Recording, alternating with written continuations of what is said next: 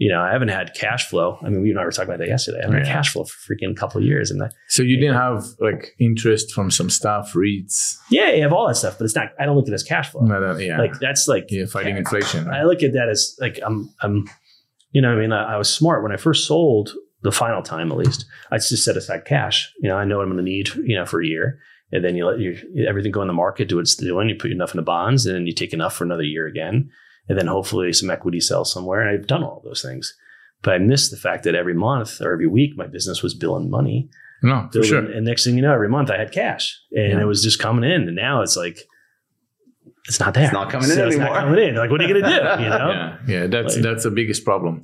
When you have a business, you have a cash cow, lifestyle, all good, boom. Now you get a bunch of money. Mentally, you don't want to touch it. Well, so many people, business is a lifestyle, and it was for me too. It was part of your life. And I think if you run your business, or you do a business you love, you run it a certain way where you do the right thing, money comes. Yeah. You have to have a little luck. You got to have the right product, the right people, you have to have it right. You have to be good. But if you focus on the money, it's not going to come. If you do the right thing, the money comes. Yeah. And that's how I always was. And then when you sell the business, you get all the cash. You're excited as hell. You got a new bank account. You take a picture. I'm sure you did. You take a picture of yourself when the wire transfer comes in. You're like, "That's me." And then guess what? 20 minutes later, you're like, "Did you actually do it when you got the cash?" Yeah. No, I didn't. You didn't do it? I should have done. I have a picture like this. And then I was like, and then afterwards, you feel like then you go through like the stages of guilt. Oh my God, I worked. I had this team who worked so hard for me, and I felt guilty. Still to this day, I can't talk to people because I feel guilty. And you can't talk to them? A lot of them I can't. Yeah. I mean, did they have stock options? Oh, well, what happened was when the first exit, we first sold half the business, that took off. I had no problem with that. That was mine. And I always paid people really well. I paid them more than the market, and because they worked hard and I treated them, they were family. And then before we exited, when all the private equities got in, everybody got phantom shares, which is phantom is what it is.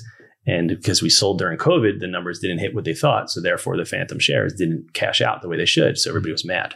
And as much as I wanted to take it out of my pocket, I couldn't because I had a minimum. And it wasn't a mental, like sometimes we all have these mental numbers in our head. Yeah. You got to have a mental number. That's fine. But is it a real number? Are you going to spit off the right amount of interest that's going to live your life? You're not going to deplete your money. You're going to plan for worst case scenario. That was the amount I had left over. Whether it was low or high to someone else, it was right for me. It was right for me. It was it. So if we sold 4 or 5 months earlier, everybody would have maxed out all of their shares, but COVID came. So still to this day, I feel bad seeing any of those people. That the way we've done this when we sold, because we had the same story with COVID, but a whole bag of stories of what happened. But at the end, when we sold, there were some people that came really at the end and their cash out wasn't big. Some people came early and they became multimillionaires. Yeah. And some people came in and they were doing such a good job. And so what we did was, and it was actually, I was glad because my previous partners, private equity, it's just the one that you love to hate. They were amazing. And they called me and they said, "Hey, let's go and give them bonuses." And they had no reason to do it because that's it. They're getting out. They don't even know those people personally. Like, let's give them bonuses. Whoever you think was involved in the business, if it's not an employee. Yeah. So we took a couple millions out and we just That's people good. And I think almost tons of people had stock options. So it was nice. So in that case, it's hard. It's a challenge, yeah. It is. I mean, at the end, I'll never forget, we're on a call with the investors, everybody, and we're trying to figure out, what to dole out because we didn't hit the numbers because of COVID. And I threw 7 figures more back in, and it went to certain people. And those are the people who are madder than anyone. Oh. So they were unappreciated. It went to certain, we had different tiers, and it went to all of them. And the high earners are the ones who are the most mad. And I was like, damn, I can't help it. So I felt bad for there were people that were supposed to maybe get $250 and they may have gotten $1,000. Oh. And no matter what you give that person, they're going to be mad. You can't make them happy. And still to this day, I'll feel bad because I wanted them to have their house paid off. I wanted them to have these things. Yeah. And in the end, I can't do anything about it. It's besides go build another business and make sure that you get them hired again and then treat them right next time. That's my goal. That's my goal. Yeah, that's nice. That's nice. So let's go and introduce you, okay? I think you'll do the best introduction. So before we start, okay, we're neighbors. You have a beautiful home, and we're going to use that in the intro. It's one of the most spectacular homes actually in South Florida. And you built it yourself after your exit. Your name is Brad Tuckman. Yeah, I'm Brad Tuckman. Yeah, and it was in the Wall Street Journal. Yes, it was on the Wall Street Journal everywhere. Just an amazing job. And I wanted to say we met first time when I came over to look at my place, and you drove by and you saw and I was with a BoxyCharm shirt, and you said, "You're Joe, right?" And I was like, "How do you know?" I was like, "BoxyCharm." Like, you knew BoxyCharm? Yeah, it's a small world. I didn't know Boxy. My girlfriend knew BoxyCharm. I didn't know BoxyCharm. Yeah, because I don't expect a guy to know Boxy, but we had mutual friend from EO. Yeah. Right, So EO, which by the way, I never knew it existed when I was in my own business. I didn't know. I just did everything on my own with a chip on my shoulder, and I had to win. That's the best way to do it. To a point, because I felt alone. And so there's a business called Zendu that I'm on the board of, and I invested in. And the CEO is a great woman, Lillian. Yeah. And I don't know, I just forgot her name for a second. I just spoke to her 20 minutes ago. Cameras. Yes, Lillian. Yes, she's amazing. So, so we always talked about you because she's always talking about growth hacking. Mm-hmm. And I'm like, can you stop saying growth hacking? I can't hear it anymore. But it's you were good at it. I mean, so that was my thing. Yeah. So when you came over and you said yes, and there's something before you buy a house when you meet the neighbors. It does something to you. You're just like, okay, I love this guy. I should have been an ass. It should have been an ass. Now you're stuck with me over here. Until you sell your place, I'm here. I'm not going anywhere. I'll probably buy your home. How long have you been here? How long have you been? I think 3 years and change. 3 years? Okay. Yeah. Okay. Yeah. So just for those who know Fort Lauderdale, I think there was the Wayne Huizinga's property, and you bought it. Who's that? Wayne Huizinga owns Waste Management. Where have you been? No, he owns Waste Management. He's a multi-billionaire, self-made, kind of like a guy that didn't graduate. Away now, but he passed away. Yeah. Oh, okay. He was Waste Management. He owned the Miami Dolphins at one point. Blockbuster. I'm not clued in right now. Okay. No, it's funny because the water taxi comes by always, and when they're not telling lies about us, they talk about Wayne Huizinga. And they talk about it like everybody would know. Not everybody knows who the guy is, nor should they. But he was some billionaire. He had multiple billion-dollar companies. And at one point, he owned almost this whole road. Yeah. So he sold it years before, and it sat dormant. Some fund bought it. And this road was neglected. So, I was looking for land to build a house. And, I think I felt in this town, if you're going to buy the nicest, like Las Olas, one of the nicest roads, buy a big piece of land right off of that. Eventually, the road will get fixed up. Yeah. We're getting close. The road's and you're pretty good at that, right? You've done this in this road, and now you have another project we're going to talking about a little bit after. But I want you to talk about your business that you exit, how you build it up. What was it exactly? So I was originally a photographer. Okay. And high school, I got made fun of. Everybody like, oh, you could take my kids' high school portraits one day. And I was like, yeah, screw you. But so I went to college for it at RIT. And which ironically was the best school in the country for photography. I never looked at it. I just knew it was, and I hoped to get in, and I got in. So, so long story is, internships matter. And one time I took an internship between junior and senior year in New York. And I only got the internship because one of my professors mixed me up with another kid. He literally mixed me up. He thought I was someone else. And he says, lots of Brads out there. That's why. Lots of what? Another Brad. That's why. Another Brad. His name was very close to mine, but not Brad. Johnny? No. It's, not everybody's a Brad. Do you know any Brads? Bread. His name was Bread. No. Do you know any Brads or no? No, not Brad. No, not friends. No. My wife thought she's British, and she thought everybody in America was named Brad. So it's pretty funny. She actually married a Brad. I'm like, the only person I ever knew was Brad was like Revenge of the Nerds. That's it. Yeah. There's not a lot of Brads. Oh my God, that's a good one. That's it. So hold me to a higher standard of Brad. But so I got this job as internship by accident. And sure enough, it was in New York City. It was running like early days of digital photography. So like really early days. And I didn't know anything. I had a book below my desk, and every time the guy walked out, I read it and I learned what to do. And so I fake it till you make it. And I kind of did that. But from there, I met everybody in my entire career. Literally launched from that. All my big deals, early deals came on. All my relationships came on because I was recommended for a job by accident. That's amazing. It's ridiculous. And I talk about this always. I'm open because luck is everything. You can only be so good at a job, and you'll still be broke. I mean, when you said the word luck in Hebrew, they're saying that if you use the Kabbalah terms for it, luck it's 3-letter words in Hebrew.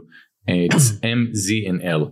M stands for place, makom. Z stands for time, and L to do. Mm-hmm. Right place, right time, and do. You have to actually do it at the end. So it is true. I think, if you're just talking about photography, I went to school with some of the greatest photographers, and their work was beautiful. Mine was And, but I had a business acumen, or I was able to turn into something else. And more so than not, I was in the right place at the right time. So how did you build a business out of this? Because we spoke about the story downstairs, but I'm curious. Okay, so go into it. So the first camera you bought, before that. So funny story is when I was in this New York job that I shouldn't have had, this woman walks in one day and she literally walked in like nosy as can be, like she owned the place. I was like, what the hell's going on? And it was like me in a room, and she just literally, it's like us here, someone just walking through the cameras, and like she's been there. Mm-hmm. I'm like, who are you? What are you doing? And she started telling me she's from Fort Lauderdale, and they're a pre-press house, and they were putting a studio in, and whatever. She's researching, and I was like, all right. So I spoke to her for a few minutes, and she's like, if you ever want to move to Florida, give us a call. So I go back to college. And then that winter, it's in Rochester, so it's cold as fuck, and it's snowing. So that winter, I literally go outside to de-ice the car. I fall on my ass, and I walk up, and I said to my girlfriend at the time, who's my wife now, I said, listen, instead of going to New York, let's just go to Florida. And she's like, what do you mean? I'm like, well, I don't want to deal with this anymore. And so I literally called the woman, and long story short, next thing you know, I had a job down here. So backtrack, I had a job I shouldn't have had. From an internship that you got lucky getting. Got lucky. So some rando walks into the studio. And you were with your wife at the time. Yeah. And she was on a visa, so we'll talk about that later. So next thing you know, we're finding ourselves on an auto train, and 2 days after graduation, I'm working for this place. And I worked there for about 2 years. I built a photo studio, and I hate to say it, that's back when like people were barely doing photography in newspapers. If you sold products, sneakers and whatever. So one of the bigger clients we had was Sports Authority back in the day, pre-Dick's. Dick's Sporting Goods, sorry. And we were taking pictures of shoes. It'd be like hundreds and hundreds and hundreds of shoes. And they were paying like $60 a pop. I was like, $60. But it wasn't my money. It was the guy who owned the place. So eventually, I had some interns, and one of them happened to have crazy cash from the family. And we just became friendly. And I remember going into my boss and I said, hey, listen, I need a raise. And he's like, what do you mean? I've been paying you. You're 2 years out of school. You're making cash. I'm like, I know I am. But I also know what I'm billing for you. I said, so I think it's just the amount of time and effort and hours I'm putting in. I'm killing myself. And he's like, you're not worth it. And I'm like, all right, fine. So I literally asked my intern, and I said, hey, I met him at Arby's on Oakland Park Boulevard. And I said, which isn't there anymore. And I still like Arby's fries though. But so I said, let's meet, let's talk. And I met him, and I'm like, let's start a business. So I didn't have the cash. So luckily he had the cash. He loaned me the money. And we started a business together, and that lasted because it was, he didn't really need the money, and that lasted a couple of years. And I bought him out, and from there on, I just I had to win. So I just kept growing the business, and I didn't have an EO, I didn't have anybody. I was just learning on the fly. What years did you buy him out? 99. 99. Okay. And then from 99, you run it by yourself. You had... you started hiring people out, right? Oh, yeah. I already had people working for me at that point. How many W-2s did you have when you bought them out? 3. And then when you sold the company, when you merged the company later on and sold it, how many? We just exited. We had about 1,000 W-2s and maybe 4,000 1099s. So it wasn't a small business, right? What's the criteria? More than 500 employees, it's no longer a small business. Yeah, it was big. Yeah, and it's like it's a photo studio business. So explain what the business is. We were doing a lot of portraits for people in high school. Okay. No, I'm kidding. Oh, I have no idea. No, fucking no. You tell me. Porn. We were doing porn. No. So when it's funny when people ask me, what do you do? Really? I'm like, porn. And they're like, oh, really? And I look at you. I'm like, no, that's right. Because that would have been good for this podcast. We would have a lot of questions. Well, I tell most people I do that. So it works out better. I tell them it's just my wife and I, though. All the porn's about us. No, joking. But anyway, so we're not deleting that part. Don't go back and say, can leave that in. We keep it's really not about us. That's why we give him alcohol, guys. Yeah. So I need more. You can get your sponsor. You get your sponsor going. So, what do we do? So if let's say you go to shop, luckily it was the internet. So early days, it was around newspaper ads, right? So if you shop at a newspaper, we did those photos. Actually, I'll take the tequila. Are you paying attention to me? I am. He's not even listening. I don't feel like you invite me here and you're not going to listen to me. Thanks, Brad. I'm going to ask you a question and then look somewhere else. Don't say it's not honest, guys. Yeah, 100%. Okay, go. I don't want to tell you now. No. So what were we talking about? I forgot. Oh, what did we do, right? Yeah, what you do. So early days was the newspaper, and I used to tell people, if you put it in your birdcage, all the piece of papers, all those ads, that's what we did. So I made my money on selling stuff, the photography and all that stuff, the Sunday circulars you would get, and made a living. I built a whole business on that. Design, photography, copywriting. multiple languages, whatever. And then internet came around, and next thing you know, we're doing thousands of images. Instead of doing like 20 a week, we're doing 20,000 a week. You know? So, and that needed a lot of technology. So we built our own technology that allowed us to tie into the back end systems and shipping, fulfillment, and all that stuff. So we would find ourselves in the warehouse distribution centers in the middle of nowhere. So if something shipped from China, we'd know it. Second it hit the warehouse, we'd photograph it, do all the copywriting, all the retouching. We offshored. We had our own offshore components. Next thing you know, it was live within like a couple hours after it hit the warehouse. So speed to market is everything, right? So if you know, from your days, if you have something sitting in a warehouse, you're not making any money. You got to move it. And you're more likely to go on sale, right? Yeah. So I'm trying to understand. I'm going off because I want to understand. So say a company that sells shoes right now or clothing online, right? They would go and say, I'm buying 1,000 styles every day. I'm putting it online. I need 1,000 styles a day. Now, one option is to have in-house photography to get everything and upload it. The other option is to go to someone like you and say, we're just going to ship you those products and then just throw it to the garbage, whatever. Bill me for each style every day, 1,000. Right. So is that yeah, and you build a machine around it. But a lot of times these companies, it's one thing to have employees to be able to turn the work out. And in a perfect world, something's coming every day. It doesn't come that way. And let's say you're a bigger company that you have 3 brands, and guess what? Christmas hits the same time for all 3 brands. Every sale hits the same time for every three brands. So next thing you know, you're hiring triple staff, and then you have your peaks, they're all working. Then suddenly you have everybody not working. Yeah. So, or you just hire a portion of it, then you wind up freelancing everything. So it's cyclical, right? So a lot of times people bring it in-house, and a lot of people kick it out of house. So there were times we lost business in-house, there are times we gained it back out. Do you think if you run your own clothing company, would be worth it to build it in-house? If I would have to weigh it. So let's say, I'm thinking of the clients that I know we did and we have. In my mind, I'm thinking Fashion Nova. Would it be worth it for a company like Fashion Nova that upload about 1,500 styles a day? Would it be worth it for them to go and outsource it? I doubt they're even doing all the photos themselves. They're probably getting a lot of it vendor provided. So even though they're buying it manufacturers, whatever, they might be getting it from the warehouse. Same models, I guess. Like they don't have just a stock photo. If it's the same models, and so there's a couple of ways you can do it nowadays. You can also not shoot the model on a model, and then they're digitally done on it too. But the reality is, I would probably. It's not fair because I know what to do, so I'd build the machine. You'd build a machine, and like there's actually stuff that we worked on that actually was in my brain. I don't think we ever worked on it. I wanted to. That's what happens when you bring in private equity. You can't do your games, the things you want to do anymore. So I was trying to cut out every step in the process, and that's how you can get them done. 100%. So if I'm someone who I know I'm putting 1,000 a day out, I'll do it in house. If it's you know the system, so you can build it in. You build it in house, so you can tie it into your systems right. Let's say that everything's RFID'd. You can reduce your touches. So like if you take 2 steps out of your process and you do that 100 times a day, you lose 200 steps. How much more can you get done in that time? If someone's listening right now and they're selling online, I guess that would be a good one. I'm available for consulting. No, yeah, of course. It's available. I'm allowed again. And it's not cheap. Okay, but now you have automatic mock-ups. What would you recommend them doing if they have random products every day that they have to shoot?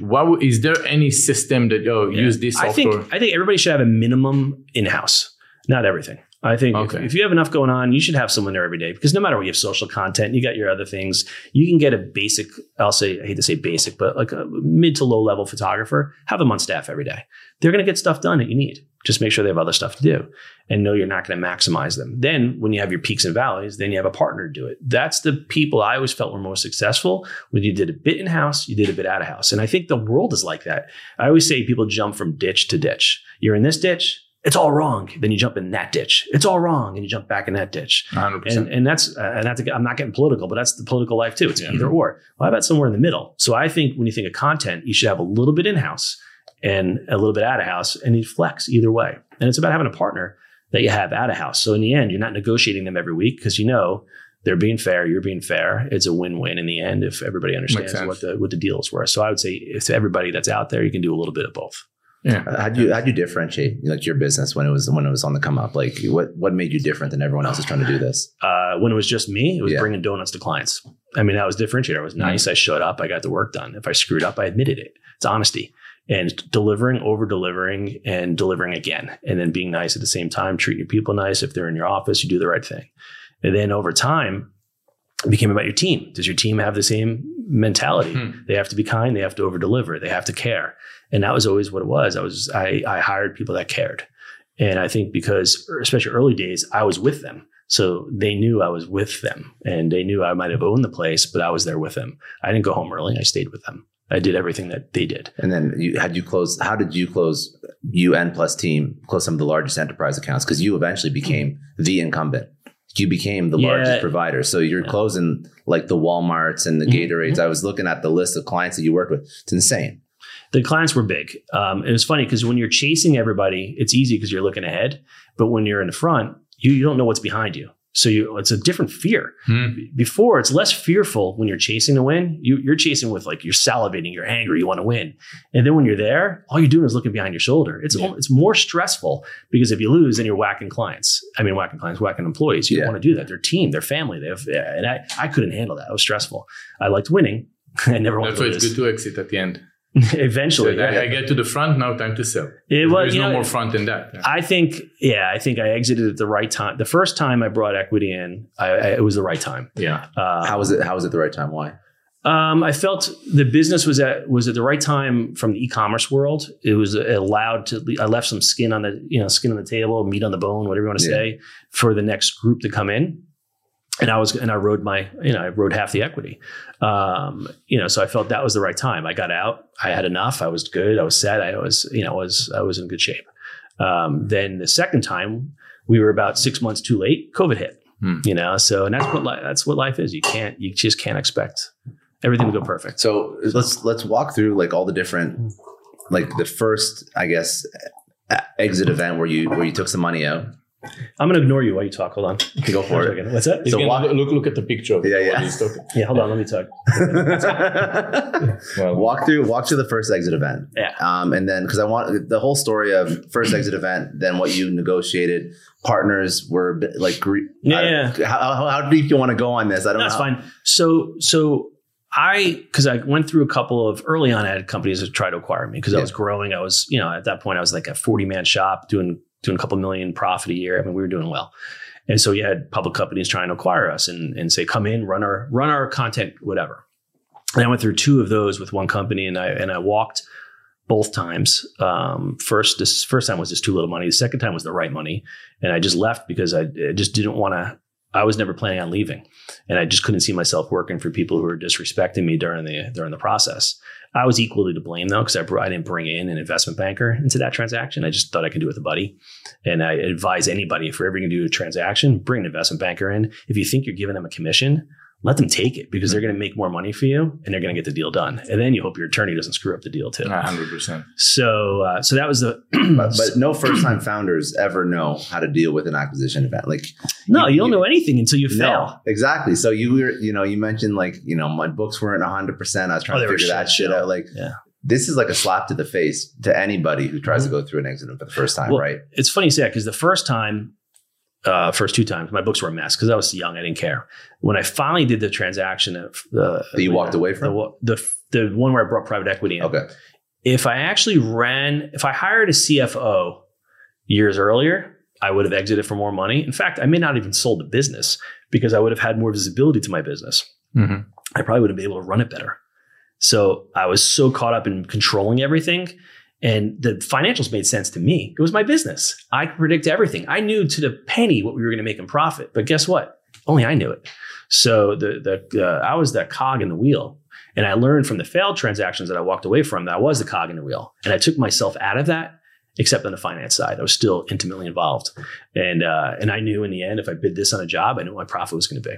And it worked. I had a plan and I executed it. But then you bring in private equity and everything changes, right? So, but back to your question was, so then I finally, after going through those failed acquisitions, I realized I hit scale and I was growing and I was like, all right, my next step is to go back home, go back to New York and open up a studio there. And I didn't want to be one of everybody else doing the same thing. And I was used to dealing with clients around the US, not New York. Very different mentality, it's just different. So I approached my competitor and we were probably both around, let's say 40 million in revenue each. And we only had $100,000 overlap in clients. So wow, totally different markets. Mind. Yeah. So all this time I thought we were competitors. We weren't. You weren't. We were going after different clients. I've been looking in my rearview mirror at the wrong people. So I probably could have been happier. But anyway, so I said to him, listen, I'm going to come to New York. We're going to compete against each other. I just swung for the fence. I'm like, why don't we just get together? Let's learn about each other. Let's look at your books. Let's look at my books, and let's see if we can merge. And fast forward a couple months, they were all good guys. And we said, all right, let's do this. Let's merge our businesses. And we were going to merge it. So we got together with a handshake, and we were all that type of people. We literally handshaked. And we didn't officially merge until we closed a private equity transaction. So we consummated at the private equity. So we went almost a year being as one company. This is so rare. So you went. I'd never do it again. $40 million no, business. That's stressful as hell. Handshake. No, you should never. That's not recommended. Don't do it. Anybody. I promise. You got lucky. Not because it was bad. You get screwed. I've gotten screwed more times in my life, but apparently on this one, you guys are still this friends? one. Yeah, I'm friends with them. Yeah, That's it was complicated because our businesses were around the same size ballpark. They had sexier clients than me, but I think you were more I think we were more. I think EBITDA wise, probably because they were in New York, they were headed higher markets. Yeah. It was just different. And it was interesting. And I loved we were very different. I locked people into contracts. My goal was to get into a 3-year deal. And what I would do is after a year and a half, negotiate another 3-year deal. They had a different mentality. No contract. They said, we don't care. You don't like us. We don't like you. We could fire each other. And they ran their business that way. Wow. And it worked for them. It just wasn't how I did it. So when we got together, we did that, but it was 5 partners and me. So they had 5, I had me. So let's just say we were 50-50, 5 guys on an exit split the same money I got. Yeah. So it definitely created a certain level of, I'll say, any word I come up with isn't gonna be right. Discomfort. How's that? So, and rightfully so, I understood. But it was right for them to do the deal and it was right for me to do the deal. So we rolled at half the equity and kept the business going. And we brought private equity in. They brought the different CEOs in, and very often you have these dreams and you have a vision, but you bring private equity. They didn't want to have their CEO running it because I know you didn't want to run it. I didn't want to run it. I just wanted to be I'm a strategy guy. I was happy to deal with sales and strategy, but the burden of having that many employees and the risk and all of that stuff on my mind every day, I would always have it on my mind, but I knew what I was good at, and I was good at creative and strategy. And that's where I should be. Yeah, I was doing creative and strategy for my business, but I would be flying to different clients, board meetings constantly, and I would be the strategy guy. And I still do this today. I shake the tree beyond where it needs to be shooken. If that's a word, shooken, shaked. So shaken. I don't know what it is. We're all cut off. I'm Israeli. Don't drink more. I think it's just you have an excuse. I don't. It just shook. Yeah, shook. Yeah. So I shook the tree. No, I shake the tree. Anyway, I shake it more than it needs to be. So the people who are on your team or on a client just elevate their thought a little bit, knowing that I'm whacked. Yeah. So I'll go well beyond knowingly. And I hope they never accept what I'm suggesting they do, just to get them somewhere better. Yeah. So, and there are times where I don't do It's that. kind of like Elon Musk, right? If you didn't see the missile blow up on midair, that means you didn't try hard enough. You didn't push it hard enough. That's pretty. It is kind of, I always said go big or go home, right? Yeah. And you have to think big. You have to, again, my career got started because I was by accidentally selected for something. So I always looked at it that way. You got to take chances. And that's what I always did, like shaking hands and doing a merger. So we did that, and they brought a bunch of CEOs in over the time frame. And like most private equity transactions happen sooner or later, they tell the CEO to leave. And when I first met Joe, why are you looking at me? So when I first met you, I'm like, Joe, what are you doing? He was like, well, I'm still working with the company. I'm like, didn't you sell? Well, Brad, I rolled a lot, whatever, blah, blah, blah, blah, blah. I'm like, dude, you're not going to last. You're like, yes, I am. I'm like, no, you're not. He was right about it. I think I told you like in an hour. Yeah. I met you. Hi, Joe, your BoxyCharm. You're not staying. Yeah. So, but and it's funny. It's funny that you mentioned that because now you just brought back that memory. Sorry, it took me about a couple of weeks. After you said that, when I saw the meetings that I had to go through, and I said, "Oh, no, it's not for me. No. It's just because you know what it is when you build something from scratch. It's who you are. It's in your DNA. Yeah. And for me, I love building stuff. I just do, and I love the people. I love you're in it together, and I also love the fact that you can when you're the CEO, you have the ability to do what you want. Okay, and what I mean by that is you can take chances, and the chances sometimes you can't put on a spreadsheet. You can't put that chance in a presentation, but it's right. And when it's private equity, you can't do that. When we brought the private equity in, I had a plan. I knew exactly what we needed to do. Would it have worked in the end? I don't know. I think it would have. And I said, let's just follow this plan. But no matter who comes in your business, they buy you for what you are, but they don't plan on running you for what you are. Yeah, they don't know who you really are. Which is interesting. I'm curious if when you do, I'm actually curious about this whole merger situation because I've never actually seen one done successfully with somebody that I know. So I'm curious about not just acquisition, like 50-50 coming in. How do you merge the cultures, the business practices? You have two different, ideal customer profiles that you're going after. So it was hard. Point one. Second point is I'm also curious about what's the private equity playbook that actually implants a successful CEO into a business that they're not emotionally involved in. Well, I think because I've seen it fail more often than not. I respect, and I really do. I respect the guys who came in and did the investments with us, and I'm thankful, right? And I'm not just saying that. I am. It's not easy, and coming into a creative business is not easy. So I think if you're private equity, you come into a creative shop, you're not going to get it because it's two different ways of thinking. You're either thinking by spreadsheets or you're thinking by creative artists, and then the spreadsheets are part of that. But you can't always make the decision, like I said, that's based on paper. Do you think that's the way? I mean, I think that's traditionally how we would think, right? Because you would think that, okay, you have spreadsheets and processes, and then you have the creative. But I think the third part is just simply results. Listen, revenue fixes everything. Yeah. if you don't lose a client and your numbers are happy, they're going to stay where they are. They're not going to just but the product's going to be watered down if you're leading by spreadsheets. No. But if you go, I feel like when someone goes and takes over, the challenge starts where they focus on process, not results, and that's when you start having too many meetings that are unnecessary. Everything is equally important instead of actually focus on what's really important. So, and then you don't get the results, and that's where you start arguing. And it's hard to see the trees with all the forest because they're gonna find that, well, that idea wasn't good. No. It's the way that our life is right now when we have to be on 7 hours, 8 hours, 14 hours corporate meetings where we didn't have that before, and then nothing gets executed right. I think there's a little bit of that truthfully everywhere. But I think about this, like, let's talk about where people came from, right? I was creative, not a very great creative. I was better at business, but I was still creative. And now what's funny is I'm good at creative. I wasn't as good before I was. But anyway, and then you have people who come from prestigious colleges that are great into all the business and science of business and all that stuff. They're not entrepreneurs. And I hate the word entrepreneur because everybody says they are one. And often they always talk about, I had 5 businesses. I'm like, all right, but how many of them are still in business and did you sell any?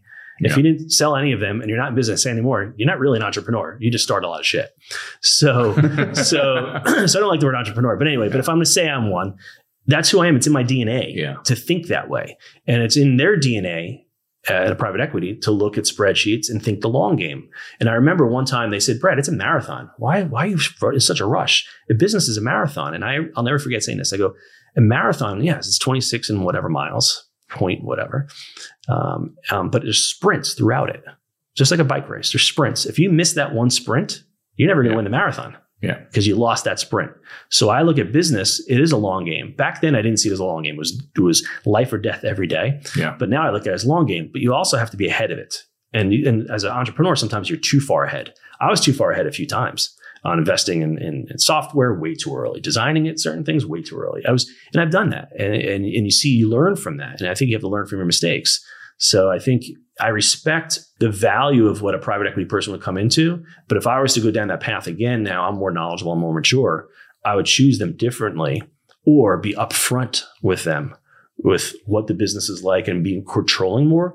But because I was doing a simultaneous merger with 5 partners, I just wanted to get the deal across the table. And I thought they were good guys, and they are good guys. It just, in the end, wasn't a right mindset. But that's the issue, because that's usually the case. So by the time private equity comes in, the entrepreneur, the founder is like, I just need to get this deal done. Like, there's a reason why you're shopping the deal around. Like, there's a process. Yeah. I mean, now that I've been through it on both sides, because I've also been on the acquiring side, you go through the valuation, you get it right. Yeah. Then they send you the paperwork. You devalue it a little bit. Then you ask them for their health insurance. You realize they're not providing enough health insurance, whatever. You devalue it again. Then you realize they're not putting enough in 401k. You devalue it again. You just start beating them down, right? And it's true.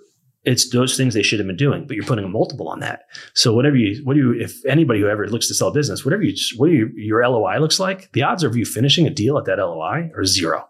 That's why it's an LOI. It's not binding. It's intent. Mm-hmm. So I think that's the important thing to think about. Yeah. Well, the this philosophy that I heard years before I sold my company, and I had 2 exits, right? Because I had the first and then the second. So every time I talk about something, it can refer to my first partners as well, equally. So it's like the idea was to sell when you don't have to sell, because you need to go and be comfortable walking away. So the number you get is the number, because in both cases, I get the number that I had on my LY, because every time I was willing to walk away. And I figured one of the times when I negotiated, I remember that, the numbers every time were like crazy numbers for me. Mm-hmm. First time and second time, both of them are life-changing events.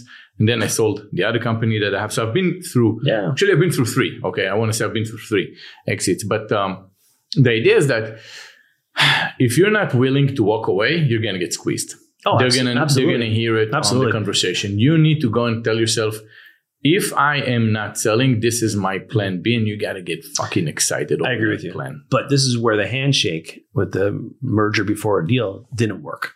Because if I walked away, I was already in bed, and they may not have wanted to do a deal again. So at that point, I was like, just get a deal done. I don't care. And then when COVID came, how much were you shaved, like percentage wise? It was a little bit about the dollars up front. Let's say 20% up front, but then they put a liquidation pref on the back end.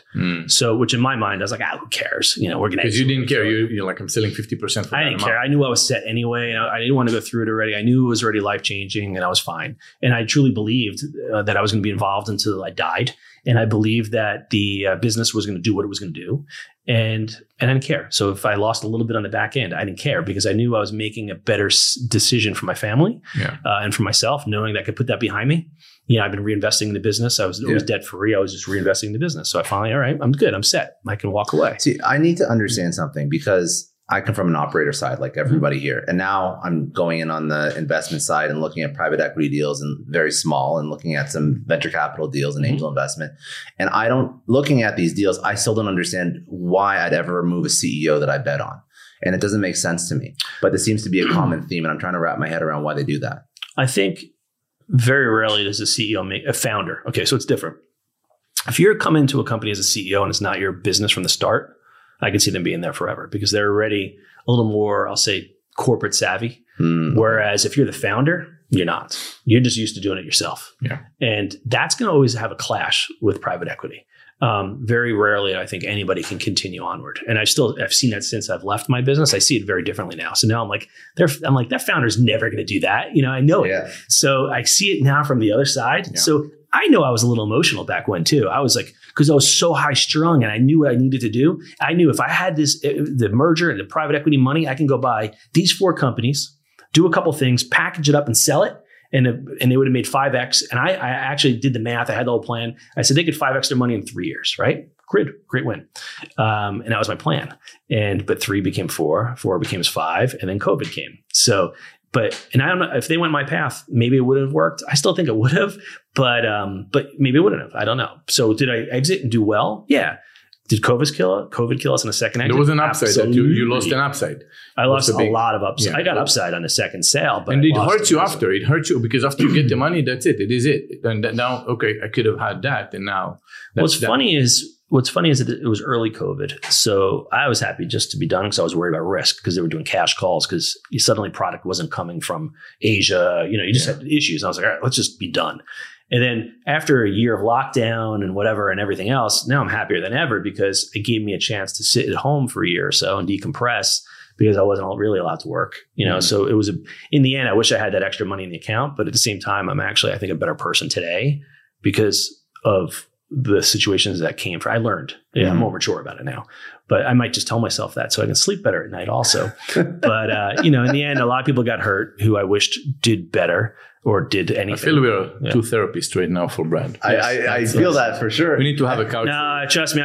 To be able to talk about shit like this and be honest about it, it's important to understand. Because look at it. But notice this, okay? Yeah.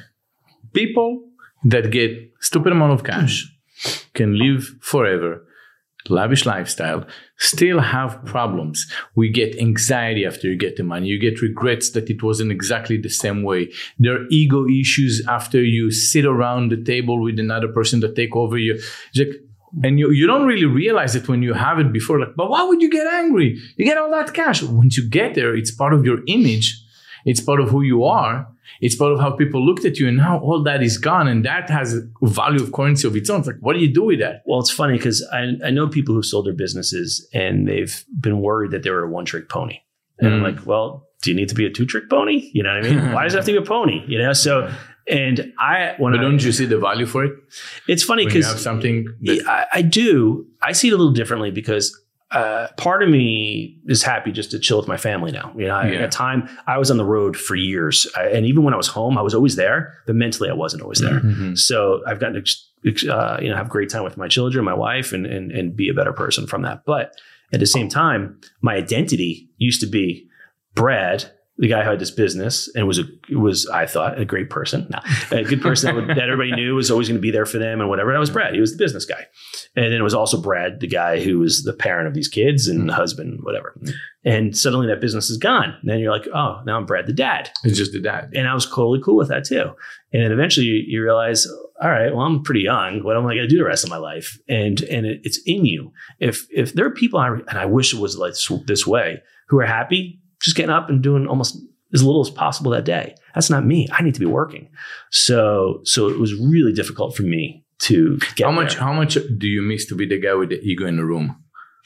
I still feel like I am that way. Well, so I mean, think about it. When you run a big company. What's funny is I would do it differently. I had a lot of emotion and stress. So you look back and you say, what can you do? And I think I wouldn't change anything because I don't know if we would have gotten anywhere if I didn't have that, if I wasn't that high stress level or whatever. I don't know if I could have pushed the business to where it would have been. Looking at it now, I think, unfortunately, sometimes ignorance is bliss, right? So I was younger, I was naive, I was ignorant. I just had one goal in mind, and that was to win at all costs and get there and kumbaya, let's do it together.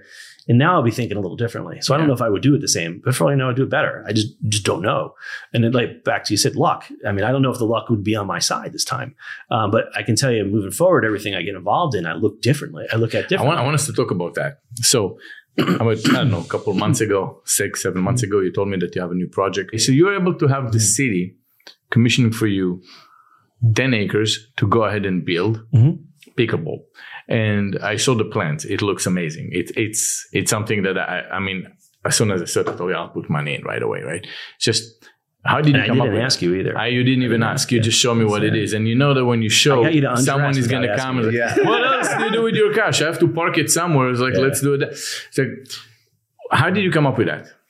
So way back, COVID happened, right? So we all had nothing to do. So I started playing pickleball with my son and some friends, and my father actually played it for 15 years, and I made fun of him for the last 12. I didn't know it was that old. For 12, oh, it's been 1960 something. I didn't know that. What?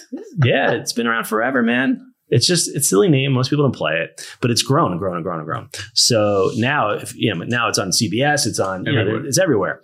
But about 2 years ago, I was looking for land. I was like, all right, this would be a great thing. I'll put a couple of courts in. I'll put a dome over, those inflatable domes, and I'll just bank the land for 10, 15 years, and then make a pickleball be a place to build, make some, because the community is so good. People who play pickleball, I play pickleball with people you never would have met in my life. It's people who blow fire at like the Mai Kai, He's a great guy. Next to a reverend from one of the sports teams, next to another CEO of another company. You don't know who anybody is. That's amazing. You're all just the same on a court playing with a pickleball. It was a plastic ball and a paddle. So I met friends. I ran a business for so many years. I didn't have friends. I was friendly with everybody, but I didn't have friends. So you realize sitting home every day, you got nothing to do. You have no business to run. You got no friends, especially during lockdown. And my son only wants to see me so much. My daughter half the time is my son, and my wife was just over me. So anyway, so I'm looking for land, and you couldn't find it. It was in places I didn't want to go, right? And I was trying to find a business. I was looking to open on Las Olas here, a high-end premium tourist store. Does not exist around here. But then I found out the rent was like 85 plus CAM. I was like, still ain't paying $100 a foot for this. So I said, forget that. But so the pickleball, eventually I'm like, this isn't going to work. So there's a guy on the court, we call him the pickleball mayor, because he's like Mr. Pickleball. He deals with the city. And I said, let's do something together. So we hired consultants and we approached the city, and it's been almost 2 years. So 18 months in theory since the paperwork. And we finally got approval. I've never dealt with government. I never dealt with the government process. I respect it. I understand it now. I didn't understand it before. And we got lucky. We got there. How do you lobby the government? you have attorneys, and And what makes them change their mind on something? It wasn't necessarily about changing the mind. It's about finding they have to understand the reason behind things like that, right? So again, I'm not a developer. Some people say, oh, the developers, I'm not a developer. I'm just a guy who lives on the street and wants to do something good. Yeah. So it's trust, right? If you're a developer, you want to build a 50-story building, that's one thing. If you're a guy who wants to build pickleball, and I got to tell you, 2 years ago, you weren't talking about pickleball. People weren't talking about it. So the last 2 years, it blew up. Not blew up in like the last year. So my brother would make fun of me constantly about it. And now he texts me every day photos of people in New York City playing pickleball or Hoboken. Yeah. And the reality is 2 years ago, the commissioners didn't see why they needed it. So in the end, attorneys there, you hire attorneys for the right reasons, and they know how to handle situations. And I think in the end, it's about convincing 5 people that it's a good idea. And then from there, there's a whole long process that I still don't understand at all. And I believe you just do the right thing. And I kept saying, let's do the right thing. This is going to be something for the community. It's 42 courts, right? It's 42 pickleball courts. Yeah. Plus a restaurant and a bunch of other things on a lake. And we're trying to make a place where, listen, there's so much hate out there, right? Mm-hmm. There just is. Imagine if you go to a place where you just want to have fun and hang out and you don't care who you're with. So you can do that playing pickleball. And then we're making this whole lakeside. We're redesigning, or I'll say revitalizing this lakefront. There's a lake in Fort Lauderdale that nobody knows about. And we're going to redo the beach, make the lake swimmable. And is it saltwater lake? Or freshwater. So you can swallow it. If you can't swim, it's okay. So we're revitalizing this, and it's going to be a place where I actually see it. Locals and tourists will come. You can be yourself, hang out, have fun. So it just took a long time. I mean, it takes time. Government takes a long time, but we were very fortunate to get the land, we're very fortunate to get the land to be able to do this. And we got a very fair rate for the yearly rate. And then we have a not-for-profit and charity side that we're actually raising money for the city and the parks. So we're also renovating some properties. We're giving training to the teachers in all the schools in Fort Lauderdale. We're giving them equipment. We're every year. The whole initiative, every whole thing. year. Yeah. Yeah. Cause it's not like, again, I said it earlier with the business. If you do the right thing, the money should come. So from my feeling here is if we can make a nice place where the community can go, they're going to stay and eat and drink. They're going to play pickleball. They're going to come meet friends. I love destinations. I think I love destinations so Fort Lauderdale is kind of like a secondary market. It's not the primary market like Miami, but Miami it's not known for pickleball. So anyone that's going to love pickleball is going to start coming around. And the reason I like it is because if you own property over here and actually, I live in Fort Lauderdale, right? So it's just every time there's a new destination that Miami doesn't have, I figure it's great because it's going to be that much more reasons for people to consider Fort Lauderdale because they hover over it. Like Palm Beach had a Goldman Sachs office, Miami had, but not in Fort Lauderdale. Yeah. Like you want your properties to appreciate and you want the place to be better and you want the place. So every time I hear a new destination, I said, that's awesome. And that's one of the reasons also I told you. Okay. So you've never done restaurants, brick and mortar, anything before? So I grew up in the old days when you had arcades, right? And my family ran arcades and outdoor amusement parks for this company. And so I grew up in that space. So I just learned by being there. I was the guy who fixed the video games, they used to send me to this one location in Long Island to figure out on the carnies, all the guys that were doing the games, who was stealing. So I would bring a girlfriend, I'd go get a cash, I'd go out there, I'd play all the games, I'd go home and go, those 3 people stole. So, and they were doing it in this weird ways that normal people wouldn't see. So I learned a lot about business, about real people in life, about the entertainment world and all that stuff just by being there every day. And then after that, it's just understanding people. As far as food and beverage goes, all my studios had bars, and we had catering every day, and some of it was in-house. We had a catering side in New York, but that's not my world. So I learned you hire good people. So you hire the right people, you hire the right consultants, and you build a place where people want to work. You're not going to always be perfect, but if you do the right thing, you're going to get the right people. So that's how we're looking at it. We have the right consultants, the right people who are going to manage. And fortunately, a lot of good people play pickleball. A lot of good people who run restaurants play pickleball. They want to come work for us. So it's pretty. I know you're looking at me laughing like, what the hell is going on? No, I'm just fascinated. I think it's awesome. I read something today that there was a company using this in their marketing material saying that pickleball can bring the world together. And I was like, but it's kind of true. It is kind of true, just shut up and just do your thing. It's a plastic ball and a paddle. Go hit it and have fun, right? So this is like your main focus right now, like outside of real estate. It's full time. Yeah. I'm full-time right now, getting off. Yeah, just getting through the city now. It's getting through design, building permits, construction, all that stuff, the business model. We have a pro shop. You have it. Basically, this is a perfect ADD business. I'm building a restaurant, a sports club, a fitness center, and a pro shop. So I have 4 businesses starting at one. Yeah. So no strip club? Strip club? Strip club at pickleball? That's here, I thought. Is that here? Funny story is my mother used to be a den mother at a strip club. A what? A den mother? Someone has to run the girls at a strip club. It forever ruins strip clubs for you. That would ruin strip clubs. It. When they're coming to your house on Thanksgiving, I swear, and the girl's like, your mom is my mom. I'm like, no, my mom's my mom. She's your stripper mom. So, oh my God. So that's awesome. Yeah. So you have the exit event. Now you have some spare time. This is what you're working on now. Yeah. Where else do you put money? What's your, is it real estate? I've been putting my time places also. So you're talking about advising and mentoring. And so I'll sit on some boards. I'll invest in some companies, but I have to like the CEO. I have to like the people, and I have to like the product. Yeah. And because even if I lose over time, I still want to enjoy the time I'm doing it. Right. And I'm putting enough in now where I don't mind losing it. Right. So I'm not going to throw it all in because I know what I need to live the rest of my life and not be stupid. So you just choose the right projects. And now I'm showing stuff every day. Once you hit it, you can smell it too. When people text you out of nowhere, like, they're going to be nice for 2 or 3 texts, and then they're going to ask for the money, Yeah. So that's why I was not going to ask you. So, but anyway, you can smell it. So I've seen it so many times. I'm like, they're good people, but they don't know how to run a business, or especially if they're just starting, they've never run one before. And I'm like, the fact is I've never run a restaurant, but I know how to hire people that could. Yeah. But if you've never owned anything, I know how stupid I was. So, and then you have great products, great projects, but you just don't see that they're ever going to get there. Right. So you see reasons not to. I see more reasons not to invest. The best deal you ever do is the one you don't do. So, right? So whatever you're comfortable saying, but like, what have you invested in that's won? What have you invested in that hasn't won? That's been your biggest loss? It wasn't a big dollar one, but I started this brand 2 years ago after the election. Instead of Make America Great Again, I started Maca, Make America Kind Again. So I started a website, Maca.com, Macastore.com. And it was all just, it was tongue in cheek. Nothing was nasty. It was just be kind, don't be stupid, whatever. And I think I sold a couple of shirts to a few friends. You get cease and desist or something? No, not at all. Actually, I still have the URL. Anybody wants to buy it, it's available. I own all these other ones around it too. So, and I still think Maca works, but hate sells more than love, right? So whatever. And I wasn't a tree hugger on it. I wasn't being crazy or anything like that. You know what I mean? I was just being like, let's have some fun with it. So that was, but I got to tell you, that kept me busy. It was COVID time. It kept me busy for a couple of months. I literally designed the shirts. I built the website and Shopify myself. I started doing the marketing. How many styles did you have? Wait, I was bored. So I was making hundreds. So I just kept making more. And my goal was to figure out quickly what was working and not, and then just whack it down to a low amount. And I still have the website. We'll see how it goes. You have a bunch of shirts now? I took it all. No, what I was doing was, I was testing it. I was doing fulfill on demand. So I just had the guys, they print on demand and ship it for you. And it was really nice. They did a simple job.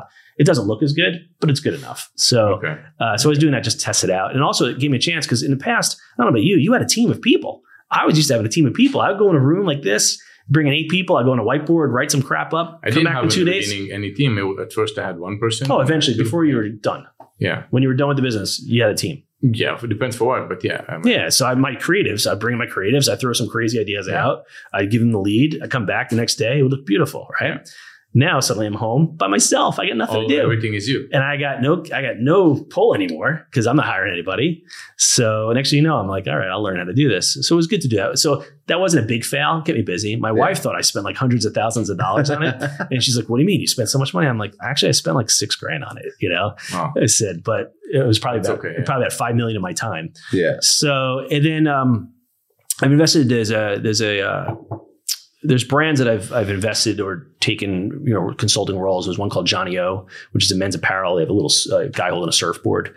And there's a good friend of mine. He's on the marketing tech side and I'm the creative side. So we came in, we modified, we made updates to their brand, website, technology, looking at acquisition and all of that stuff. And I think they've 4 or 5x their revenue since we got involved. So they did great brand. I got to give them credit. And I think in the end, we just gave it a little. Sometimes you bring someone from the outside, give it a little push. Yeah. And then you're a marketer. To where it be. Yeah. And then my partner on the tech side, it's interesting. Creatives on the creative side, which is what I do, you can swoop in and swoop out. The marketing tech, they're there forever. Yeah, you know what I mean? Because it never changes. And then creative, you kind of refresh. So I think that worked out really well. I've actually taken some off the table. What do you mean when you say tech? What do you mean tech? And what side? What exactly were they doing in marketing? Tech marketing. Technology. Oh, the tech. Oh, so everything from the whole back end to the website to dealing with the customer analysis stuff to, all the tools you put in place to actually know who's shopping, who's doing what. What's that? Social media. Oh, of course, all of that. Yeah. Was it under tech or was it under creative? That's interesting you say that because it's a mix of both. And when you talk, and it's funny, is my friend Kurt, he had a digital tech agency and he sold it years ago to, I think Publicis, one of those big firms. And we talk about it that if we just did what we do together and we started a business again, we kill it because I respect the tech, he respects the creative. And when you do it together, you're not just thinking about your cost acquisition because normally people just trust the Facebook algorithm. It works. Well, can you make it better? Right? Can we dial in a little bit more? Can we get the creative more? Can we understand what's your cost acquisition? Fine. Is there a return rate on that? Are you looking at your second purchase? What's the lifetime value of all of them? You start looking at it and understand it. So just because you're low cost acquisition, you might actually be getting more revenue from a higher cost acquisition, a better customer. Yeah. And all too often the agencies are just looking a certain way because they can just check the boxes. They have a plan, they do it, and they move forward. And I respect it. It's fine. But let's say you spend $1 and you make 100, I'm still going to expect you to make 200 the next time. And that's just to get better. Once you put on autopilot, then that's no fun anymore. You have to keep being different. So the tech side is, who's hitting the site? What are you doing on there? How many pages are they going in there? What are they looking at? Can you hit them with a mailer because you're getting that information through the way? What products are they looking for? If you sell them shoes, is the purchase going to be higher? Then you start looking at LTV, you start all these things, and suddenly you can spend. Did you guys have a social media department? Did we at my old company? No. The one you... those guys? Yeah, they had teams, but they actually mix of in-house and agency. Okay. So I believe that. What did you do with yours for social and marketing? My business was different. The social you had was more just to show the clients that you're doing it. It wasn't to win clients. So we didn't win business from buying anything. It was more B2B. It's all B2B relationships. All outbound sales. Relationships. Yeah. Yeah, you go to this event, let's say in Scottsdale, where you meet 16 clients, and then it takes 2 years and you get a big whale. And then you'll just go out for dinner one night, meet someone in 3 minutes, and you land the same whale. Yeah. So you just have to be doing all of that.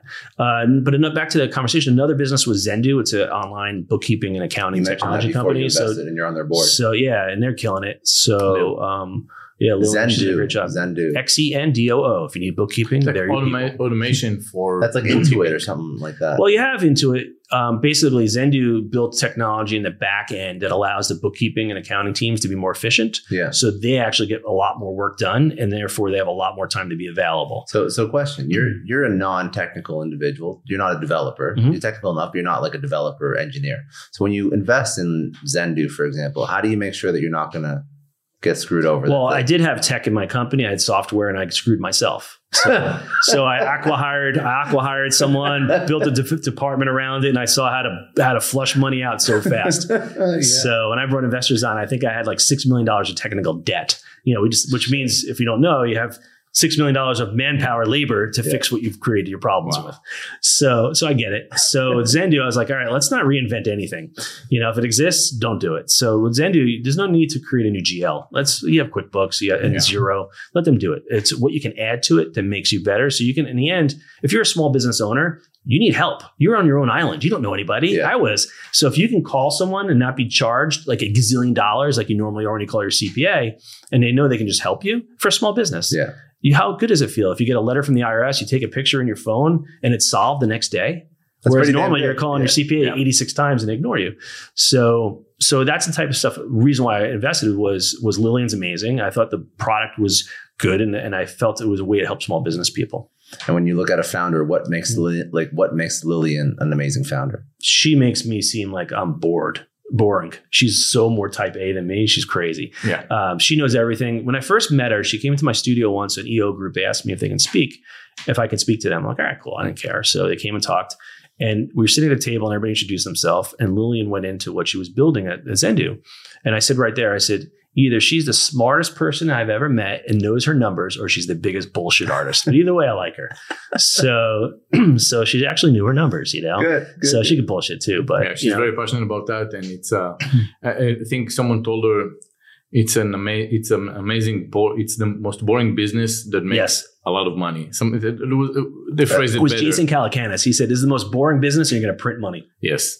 You said that about Zendu? Yeah, because it's accounting. I didn't know that Jason Calacanis was in this. Yeah, the launch incubator. They're actually one of the investors in it. Really? Yeah. I just joined his launch incubator. Oh, did you really? That's funny. Yeah, he's a good guy. Small world. Yeah.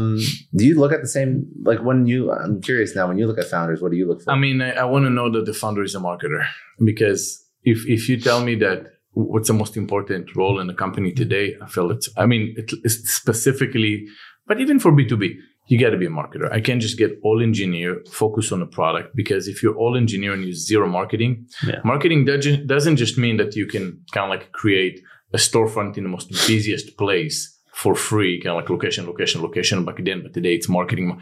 Not because you can only create awareness better, faster, and cheaper, or maybe the UI, you can create a better UI than the competition that would have a better stickiness. It's also because you'll understand the consumer and you can create a much better product market fit. If you're just an engineer and you don't know anything about marketing, you're going to be detached from the consumer and you're going to optimize something that shouldn't exist. Yeah. And you love your product too much. Yeah. You're blinded by it, right? Yes. And I think marketing it's again, because I'm a marketer, I'm originally a photographer, so I'm visual, right? But I'm also, people used to say I was really a CPA in a photographer's skin, because I actually looked at the data, right? Yeah. And a marketer, to be a That's good the most powerful kind of operator, though, like a creative marketing plus, the numbers. That's your numbers, yeah. You should just let your CFO eventually do their job better and make more money. But it's good if you get both of them, because you can run faster without going back and looking at this. If you can run both of them simultaneously, you can just move. But Joe, I think you're like me in this case. There are times where you're thinking so far ahead that it's hard to communicate it with people. And that was always a problem I had, right? So a marketer in your own company, like you walked in the room, people listened to you, right? But did you find often that they weren't necessarily on the same page with you because you've been thinking about it all night, all day?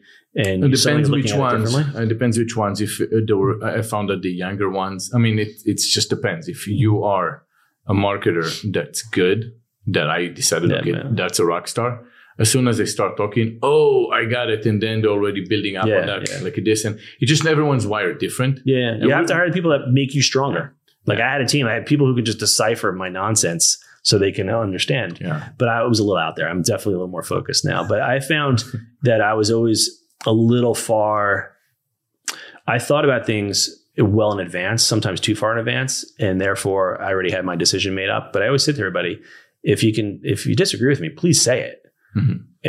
But just make a damn good case and come with substance. In the end, I want, exactly. I like if I was standing up and you guys, including me, came in and we all had different opinions, I'd listen to every one of you. Mm-hmm. And what would happen is I'd go with a little bit of each of what you said, or all of one, or none, right? And everybody left. Usually, the ones who didn't get their stuff, they'd think I just gave in to the one or whatever. But in the end, I weighed in on everybody's decisions. And if you have to be able to adapt fast, if you screw up, you better run an audible. Don't fast. You feel that after a while, if they see, you know what, he makes all the right decisions at the end, I'm just going to shut up. If he said no, it's maybe he doesn't articulate maybe the way I wanted him to articulate this. But if you know your shit and you're always making the right decisions, eventually you get that respect, and they might go back and say, can you just break it down to me a little bit more? And then you tell them that. I think the word always is a little scary, because I'd like to say, I always made the right decision. But I think as a whole, the sum of if you read my book from beginning to the end, it was a good decision. But on some pages, I made really bad decisions, but they were normally short-lived because I was able to rectify it. Most of my decisions were usually around stuff I didn't do enough research on. Like if I was acquiring a tech guy, I didn't do enough research. That's where I failed. Or I put someone in a leadership role that was wrong suited, and I made that mistake where they were amazing on the outside. I brought them in and I realized that they weren't amazing, and I didn't make a decision fast enough to end it. Those were the mistakes I made. It was never about the day-to-day or how to approach a client or how to do something or a decision where the business needed to go. It was usually about a person. I guess my idea was more about product decisions or marketing decisions, or in your case, it would be, I guess, more tactical on the... But you should still have somebody. So I think I get your point, but I think that even if you were right 99, to your point, if you're right 99% of the time, you should still have a team that has the radical candor to say, 100%. This is why I think, 100%. And then you just check yourself. And I agree with you. I feel like the ones that you can tell they're not going to work are the ones that are yes people. Yeah. Yeah, I can't. If they don't bring you, there's no leverage. Yeah. Also, people who execute too fast without taking it all in. But I also, there's a story of life. Like there's nobody who's some of your whole life's decisions, unless you're Jeffrey Dahmer or something like that. You're only known for one thing, right? But you're the sum of your whole life. And it's the same thing with business every day, right? The decision that you're making somewhere was everything that led up to that point, right? So like today I was looking at plans. Well, I'm looking at plans, but it's an exploration of us as a team getting somewhere to the end, right? And I think you can't make a decision here, here, or here. You got to let it play out. Mm-hmm. And I think when you're making your right or wrong decisions in that path, there could be right or wrong. But then in the end, collectively, you should make overall a better decision. It's like a horse. You're not going to win every race. Mm-hmm. You better damn well win the right ones, right? Yes. But I think from a product, I mean, you put a lot of money into it, R&D, get it to market, and then you don't have the right marketing team, you're screwed. Yeah. So you may have the greatest product ever. Like back to the days, I went to photography school. The best photographers were shit at marketing themselves. And guess what? They have a great portfolio, but they didn't have a good career. It's probably the majority of. Yeah. I mean, that's like, I wanted to start an incubator here in town. And, but a real one. Like people do it. It's always a bullshit. And you call it for what it is. You bring people in who have great ideas. They just know what to do with it. So you put the right team around them, whether they're active or they're inactive. They have to decide whether they want to stick around or not. And you give them opportunity and you'll get some gems out there. And then you get the investment because we have access to money now differently than others. If you have the right product, you can, like you said it earlier, Brett, if I can make this, I can make the product, I can market it, I can sell it. And it's true, I can sell anything. You can sell anything. You have different skill set than mine. But it's a matter of, is it a good product first? If it's not, 100%. If it's not, you're just going to get the returns, right? Yeah. Well, early days of video, I remember we used to say video, still photography, whatever, video, what sold more. And I'll never forget, there was a client of ours that only cared about revenue because they didn't care. The returns just got all billed back to the manufacturer. And I said, well, they said, so we don't care about the returns. I said, well, you should. And I'm like, why? I go, because if they're returning to you often, your name of your big giant internet computer company is now getting associated with returns. And I said, long term, they'll stop shopping from you. I said, so if you make videos, you'll be able to show them not to return this printer because of X, Y, or Z, and so on. And they never cared. They never did it. So I don't even think they're in business anymore. They were major. That's funny. I'm not saying it's because of that, but in the end, everything adds. Yeah, in the end, you're the sum of it, right? You're some of all those decisions you make. It's kind of like the American automobile industry. That for many years, they've neglected that mindset, right? Yeah. When they were going in from a finance mindset instead of engineering mindset that had for the Japanese automobile industry, right? And they were all thinking about maximum profit, quarterly earning, and they would come down with a product that was inferior eventually to the Japanese, and eventually it was known as something that breaks more and so on. Yeah. And that's the same thing. It is. I mean, you just got to do a good job and get things right. I mean, it's that basic. Make a good product. Mm. Make sure it works. Make sure it does what you say and market the fuck out of it. Exactly. And then guess what? Then know what your next version is going to be. Wait, and then change it and then market the fuck out of that, right? Apple and the iPhone is most brilliant thing. It's kind of ruined society, but I'm addicted to it too. But the reality is they know what the next 5 versions of that are going to be, right? Nothing's monumental anymore, but it's how you market it, right? And now you just want the best one. For me, I want the best camera. Other people may want other things, right? So they know what it works. And they go through it. But early days when they were making monumental upgrades, they knew what they were going to do for the next couple of years. So I tell everybody, like especially in marketing, don't vomit it all today. Bits and pieces, build it up, learn from it fast, make the changes, do derivatives, and then just keep going with it. And then there's a saying I used to say, I always used to see it on TV. Like remember when they used to run reruns in the summer, right? On TVs. Yeah. And NBC used to say, if you haven't seen it, it's new to you. Right. So it's a good way to say back then you didn't have DVRs. You didn't have on YouTube.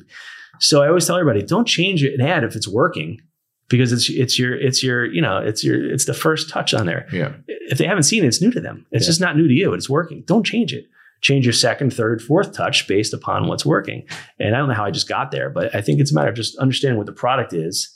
And meandering with it, from the right intelligent business decisions. You feel like throughout the years when you're building your company and you grew, you had a couple aha moments where you saw someone who said something or you looked at and you said, oh, I never thought about that. You modified it and then you saw. It's funny you ask that. There's one specifically I used to go to Starbucks in the morning. I was a tea drinker, not a coffee drinker. And I'll never forget the Starbucks right up the street. They were closed for like a month or two and redid it. And I went in there, manager, I got friendly with everybody there. I don't know about you guys. I talk to everybody everywhere, noise the hell out of my kids. But so I got friendly with them, and the manager's so mad and stressed. I'm like, what's wrong? She goes, they ruined the store. I'm like, honestly, it's really nice. She goes, no. She says, I have to hire an extra person now. I'm like, why? She goes, because now they put the oven or the barista thing too many steps away. So now I have to hire another employee.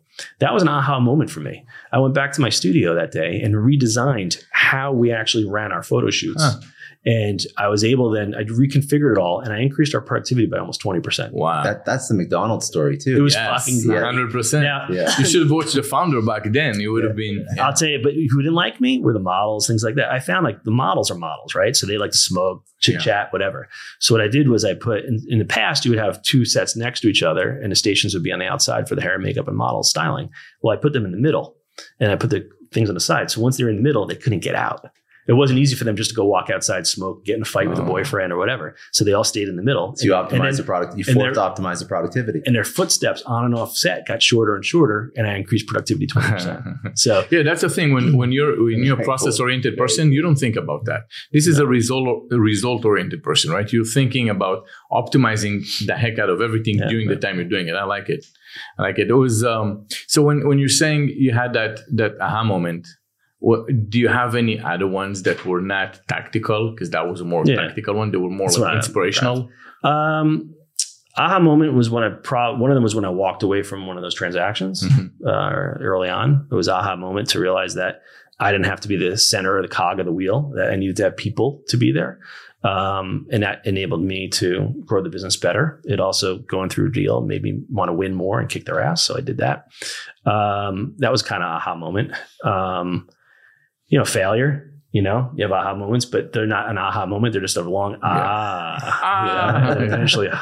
Yeah. So, I think I never had big wins in one go. Did you ever have any big wins in one go? I want to say I did have one specific. Not selling your business or anything like that, but a big win. No, I went on a show, on a conference, a CEO conference, and I met this guy. At first he was a little bit cocky, but then I learned that he was really somebody and just had a lot of input of people asking him advices. So eventually you block yourself. So I ended up just grabbing drinks and talking about chicks. And then, it's like, he gave me one advice that I said, oh, fuck. I couldn't wait. I left. I went, I implemented that on my website. I mean, not for my website, it was something else. And at the time, it was 90 days until you see results in SEO. And 90 days later, 10x traffic consistently until I exit the business. Just one fucking thing he told me. Nice. Change everything. So that was one, and there were a couple other ones. There were a couple other ones that were revenue driven in a way that I was just thinking about buying products different. Mm-hmm. Procurement was different and it changed. And another one was about running the business. I went over to I feel like the best mentors for me turn out to be my competitors. Yeah. We're being friends. We go over. I look at the business. Good. I told him, don't you do it? I was like, oh, well, dude, you got to change that out. Do this. I didn't talk to one competitor in 20 years. I hated them all. No, I mean, I can tell you till today from my previous business, I'm still friends with clients, competitors. We're all, I just didn't feel like it makes any sense to be just being nice one time and everybody melt and everybody's friends. You're a better person than me. I think I do that now. I would do that now. Back then, I don't know. I just had too much. I don't know. You go. Whatever. I'll never forget when after we did the merger, that's, by the way, it's a good story. And I think you actually listened to someone, right? You had the aha moment and look what it did. Yeah, no, absolutely. Look, when someone goes and tell you, I don't mind selling something at cost sometimes, as long as I keep the contract. Mm-hmm. So with the way we were doing things, we would sell truckloads from, say, different stores. But there was always one guy that would buy 30 truckloads. Like, how the fuck is he buying 30 truckloads? I'm too small. I can't. It's like, no, it doesn't really work like this. There's a whole web of like me that would buy it from him. And you could always sell them. Mm-hmm. So for us, you would just make $300 a truck. And you would still keep the contract. But what happened when you keep the contract? You know what are the great trucks to keep in your warehouse. Yeah. Those are the ones that you make so much money on. And you just... So then eventually that's, and he would tell you, that's what I'm doing. You should do the same. Check that contract. Cool. And that was the change. That's how you move from 2 million to 5 million to 10 million. I think that's great. I think was that in your case though, because there was enough for everybody, you think? So we would, at first, I guess always enough. There was always enough, but yes, not. But then sometimes, exactly, it's not a straight answer, right? It's not a straight. But what it is you find out that in the other business we can buy off of each other, so we can be frenemies, and we can flip deals for each other, and we can both make money, and that's how it turned out to be at the end. With all of us, actually, there was not one single person that I ended up not. And it's great because when you exit the business and you get out, and someone asks you, "Hey, I want to buy some stuff," you say, "No, let me call this guy that was a competitor," and they would literally, out of respect, tell you, my cost. I'll just give you my cost. Yeah. It's for your father-in-law. Yeah. Say, all right, like make some profit because I don't want you to go. But it was like that. It was nice to see that. It's interesting to say. You have me thinking, because I haven't thought about this in years. I would help the people that were smaller, the smaller businesses, but there were like 3 or 4 that were like not my size, but they were close. And to me, they were always bidding against me every week, so I couldn't. But anybody that was smaller, I was always happy. Yeah, but even that one business that you merged with, you thought there was competition there, but there was none. I know. It turns out there was, out of the 4 I thought there was maybe only 1 that was a competitor. So I would have been better off being friends with all of them all that time. So, and it is true. So I tell people, like I said, I do it very different now. Look, I mean, we all had. It's also very lonely to be a CEO. Yeah, and it's very lonely when you don't talk to anybody else. It's good when you talk when you talk to other CEOs that are competitors. Because those are the only ones you can actually share. It's kind of like a support group, right? Like AA group, something like that. If I can hit my time machine now, Joe, thanks to you, I will go back and talk more. Well, now you can talk to all the other pickleball. It's funny you say that. It's funny you say that because that's a good point. I actually, at one point, I did start calling all my competitors, knowing when I was going to eventually acquire them or try to, but I was doing it a year or 2 before. So I was like, all right, I'm going to start becoming friendly with all these people. And what I found was most of them were lifestyle people. They loved their business, but they would never sell. So in fact, one of the guys I texted the other day, I haven't spoken to him in years, and my old business just lost one of the big clients that I brought in, no bullshit, maybe 14 years ago. And so I texted him and I said, I tried to buy you. You didn't say yes. Congratulations. You finally won. Yeah. But just know I wasn't there. So he didn't respond to me. Damn it. But I was having fun with him. But that's fine. But it was good for him. He won probably like an $8 million client. So, but it's I think you look back at, I don't know about you, but you're a fresher meat out of the day to day than me. I've had longer time, I think. And you look back, and I don't know why. For some reason, I was like just analyzing to see how I could be different and what I can do, or where do you make your mistakes before, so you can just be more in tune with yourself. And I think that's where I've been doing the last couple of years. Don't you feel like the exit was probably the biggest teachable lessons any entrepreneur can go through? Learning so much how PE work or VC, just the whole process is so massive. So you just come out so different from the other side to learn how the corporate world thinks. And it is. I didn't know. I was naive. I dealt with corporate clients, but I wasn't corporate. So now that I've come out of that, now I can function in that world very easily. And I had to talk to banks, and I had to talk to investors, and I had to talk to people, and I had to build. I tell my kids, you could convince anybody to do anything if you have a good spreadsheet and a good PowerPoint, right? And that's so true. You convince anybody. It's a joke. Now, 90% of all spreadsheets are wrong. It's a fact. I love it. Whether they're wrong by like one cell or everything. But I'm not going to do that. I'll always be honest, and I'll believe in my numbers. I'll believe in everything. But you can convince people if you can show them it's marketing and data. Excel. It's like this. Like the smartest man in a room might write on a piece of napkin versus the much less smarter person, and like 10% of that person, but he's going to make a better PowerPoint. They're going to get all the attention. Yeah. They'll get the projects done. And that's where people fail, right? They just can't identify the real alphas, the real A players that are in the room, because those are not the one that focus on showcasing it. So it makes a lot of sense to go and teach the children whatever it is, just show it better than the other person, and you're going to win. But when you're too close to it, it's harder. Like I can go to like Zendu or any of these other people and help them build a deck to raise money or a deck for anything quick, because I'm not doing it every day. Yeah. So today I sat in my office. We're finalizing the deck for raising the money for the pickleball side, and whatever I raise, and I'll backstop the rest. And so I haven't done it for a while, and I'm close to it. So I always tell everybody, shorter deck, it needs to be shorter pages. Me, I'm like, holy crap. So I lay out all the pages on the floor. I'm like, this is way too many. You know what I mean? So I make the mistake. Because you feel like every piece of that business is important when realistically. I want to tell the full story, but it's probably not. You don't need it at all. Yeah. No. When you look at it, one go instead of you look at it digitally on a screen, it just goes next. That's how many iterations happens from the first deck that we've done with Baxi before we sold it. I mean, our first buyers were supposed to be big private equities. It wasn't. Do you know how many slides were in your deck that you used? I mean, there were. So curious. It's kind of hard to remember, but it was like I remember this. That's what I remember. I was like this, right? So how many pages are in this, right?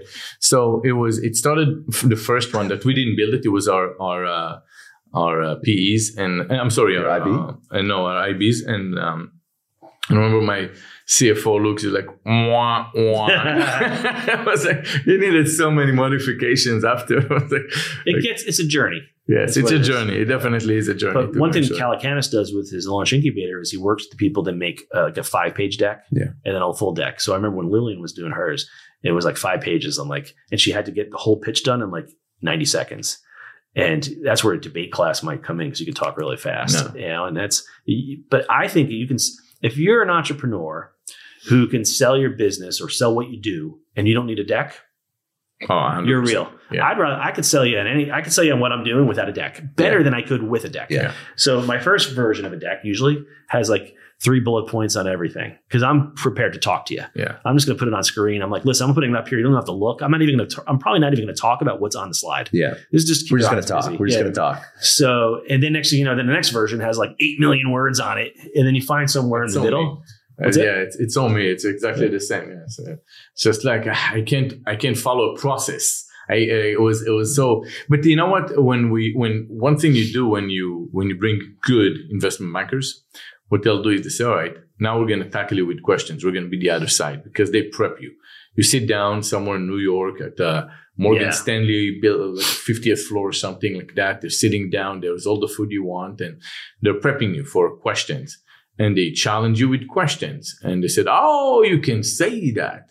What? No, that's a big no. Like, all those, it doesn't matter how good you are as an entrepreneur. They said there's just some things you got to learn. You got to go through that process and you got to give it the respect because you think you're like, I know it all. Like I'll sell anything right now. If it's about my business, I am the business, right?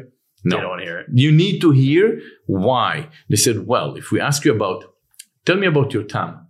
What is TAM? Total addressable market. Oh, okay. I need to know that. It's so funny because the first time I said TAM, like, what the hell's TAM? Exactly. Right? Like you're so focused on your terms. I don't need to know those terms. What is that? It's everyone. You better know. And you need to tell them with numbers the total addressable market. This is the potential. So you better do that homework with them. And they got to be good. You can't just pick any investment banker. If you're big enough, you have to kind of like screen them. We did the first few we did, we knew were practice. He said, well, listen, we're going to these guys. They're never going to invest. It's just good practice for you. Yeah.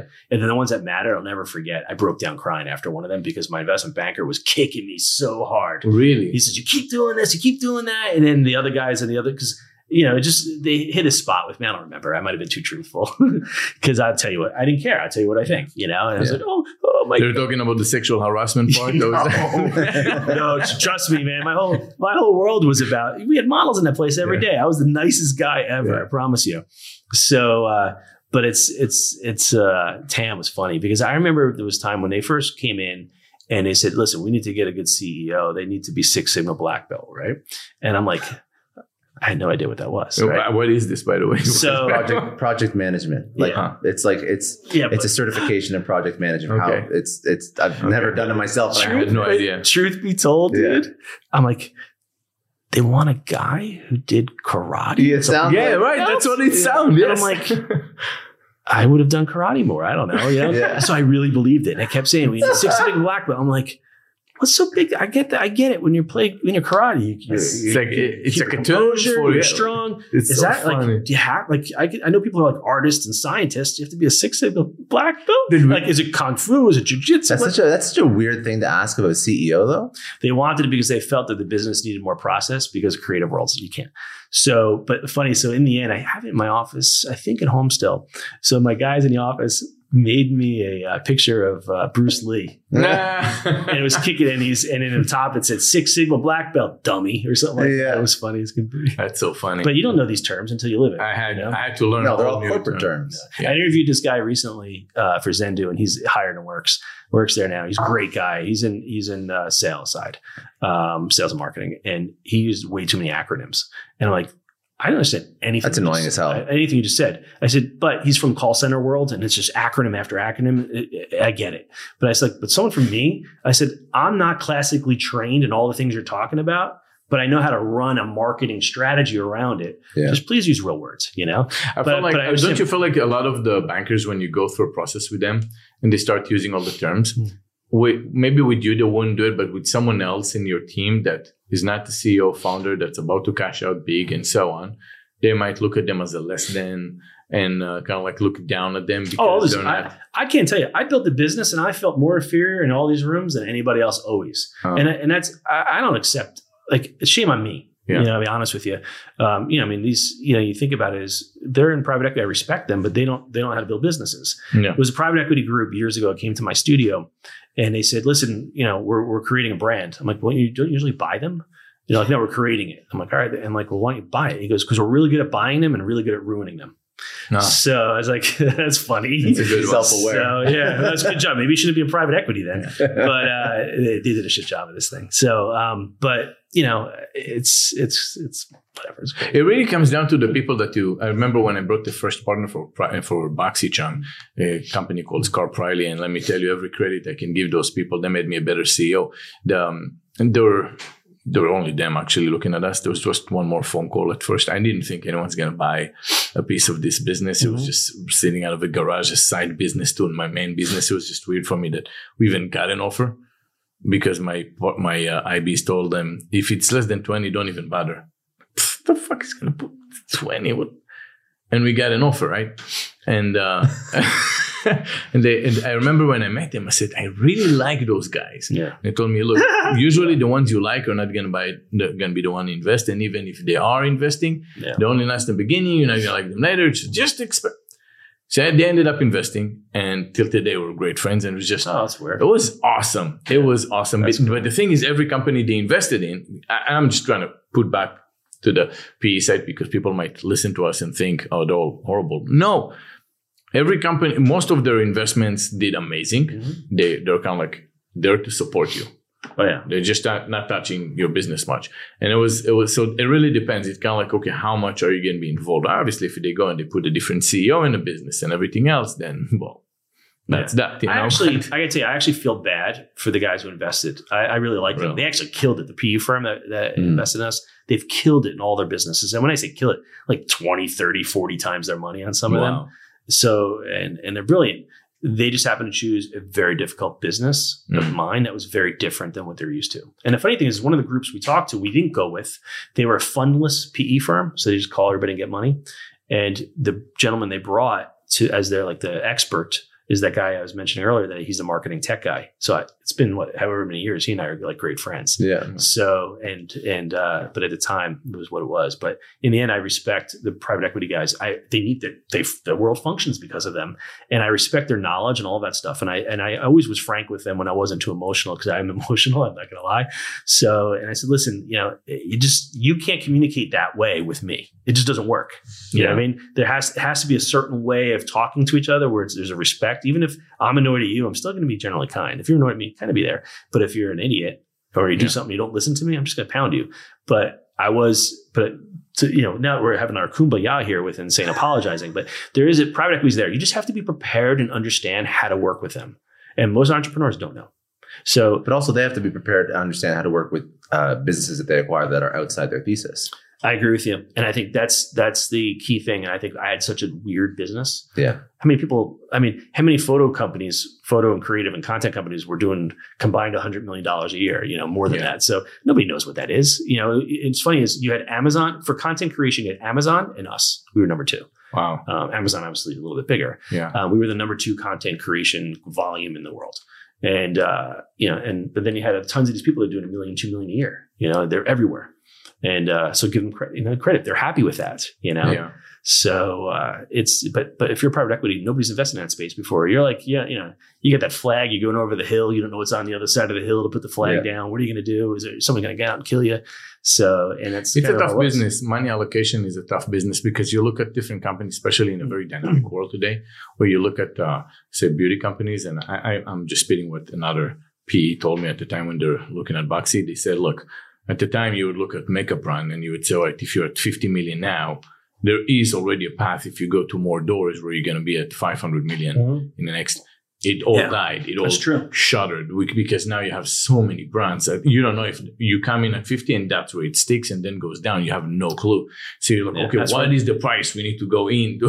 That's where that fancy word TAM comes into place. Exactly. That's where it comes into place. Exactly. And it's I got to tell you, now that I look back, we were scraping the top of it. The total addressable market was far larger, but our business potentially had the ability to scale more, but you couldn't put too much corporate structure into it because then you couldn't hit the price points that you needed to hit. So our TAM was maximizing because we were burdening. Do you feel costs. that your business, if you were to stay in that sale, in order for you to, your company name was what was it? The first one before we did the merger was One Create, and then eventually when we did the merger, it was called Creative Drive. And now it's not even called that. It was acquired by Accenture. So let's just say One Create. Okay. So you said, well, One Create, say you didn't do the merger because there was no sale. So you didn't merge and all that. And you say, well, in order for that company to go from 40, 50 million a year, it can be One Create. It needs to be One Create 2.0. And I have to get uncomfortable. And did you have that moment in your company where you say, I'm just not going to go to 100 million. Like I get from 0 to 40, but from 40 to 100, I need to change something. I did that from 20 to 40. Okay. So I stepped back. I said, we got to do it. Went 20 to 40 and went fast. But that was my number because I knew what the multiples would be around that time, and I knew I can sell, what my EBITDA would be, and whatever else. So that was my goal because I knew that was my FU money at that point. I was like, all right, that's the number I needed. I know I could live a certain lifestyle, and then I knew I'd roll half, and I know the upside would be better. So I had that goal, and at that point, I was thinking about what was right for my family, not about greed. But if you say you couldn't sell the business, sorry, my phone. How could you? Oh, no. Talk to his parents. Okay, so. So then let's just say something happened. You're like, okay, the whole deal falls apart. Nobody wants to buy you. Nobody's knocking the door. You're staying in this business. You're for the long run. Do you feel like in order for you to get to 100 million by yourself or 200 million by yourself, was there like a plan to say, okay, this is the problem in the market. I'm not solving it with this one. I have to get really uncomfortable. And lots of scraping the TAM. What's this? I think I could have done it, but I would have needed to take a couple of months off to clear my head. But makes sense. Just the whole idea of building your business up to sell. And then even after you sell or bring investors in, you should leave for a month because your mind can't think anymore what's right for the business. Yeah. You're thinking about, all right, this is a good decision for the business, but how's it going to be for my investors because you're in the middle of a deal? You can't think right anymore. So I think anybody, if you ever do it, put in your deal, you're taking a couple of weeks off afterwards because your investors want to see you month one perform. The reality is you should go home. We used to call it in the army end of Siri mentality. So if you're doing like a tough Siri leadership, whatever it is, you have the last week. Everybody knows it's the end.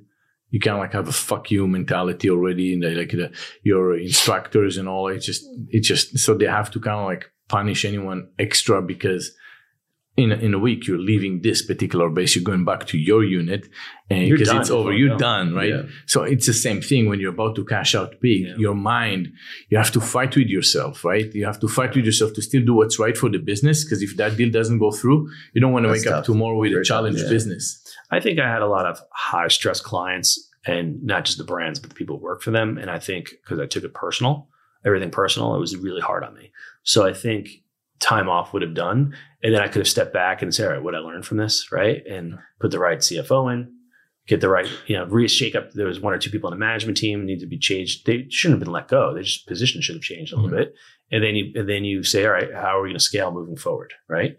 And then my technical debt. So I think the technology was something I didn't know enough about at the time, and that was just destroying me. So mentally. So I think I could have gotten there. Yeah, I definitely could have. Do you feel like you mentioned before something? You said that was it that your CFO was managing all your finance at the end, but you still looked into the finance. Before I brought investors on, I brought a CFO in more just to prep us for sale. Oh, so I really had a controller. Okay. So in the end, I knew I knew numbers, right? So I knew if you bid a job, what it's going to net out. But I also knew, you also have to look at your overall operating costs, and this is what happens less so in big corporate world. I know if I start compounding work in the same office, your costs go down. Because you start maximizing your staff. You're not billing someone at 100%. Now you might bill them at 120%. So you start realizing that you can start doing those things. So you know that's happening. So you know when you can give and take. Yeah. And I think I was able to make those decisions because I didn't have a board to you can do whatever you want. I can do whatever I want, knowing in the end EBITDA would just grow. Yeah. So I have a question about the past business that you did build for some sort of exit or acquisition event versus what you're doing now with the pickleball complex community. Is there a different mentality when you're going in? Yeah. Because you're building this as lifestyle now. Well, potentially. I think any business you can always sell, right? So, but you shouldn't go into the business saying you're going to sell it. I mean, some people are that way. That's not me. If you do the right thing, the profit comes. In this case, I'm building it to run. I want to work as hard as I could for the next year or so, 2 years, make sure it's doing what it needs to be doing. And then I still want to enjoy the world. I may open another location if the opportunity comes, but I'm not looking to open 20. And I might get into the business a little bit. I've already looked at investing on the paddle side and other areas in the business because I think there's opportunities. But I'm looking at it differently now. I'm also looking at it from a cash flow perspective. I miss having checks coming in. So if this business, it's going to perform the way it should, checks are going to come in. I'm going to have cash flow. And then not only that, have a lifestyle, a place where I go to the office every day, see people I like. I miss people. I miss working with people. I miss the camaraderie. I miss when you build a business, what it becomes. A business is a living, breathing entity.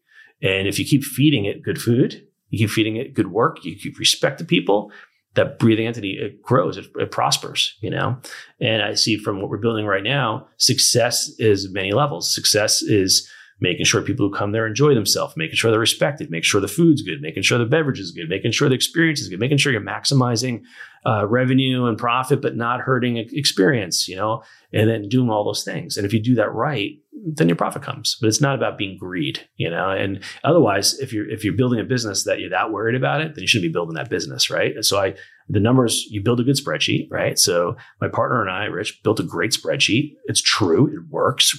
It's been tested. It's based on data. So we know it's going to work.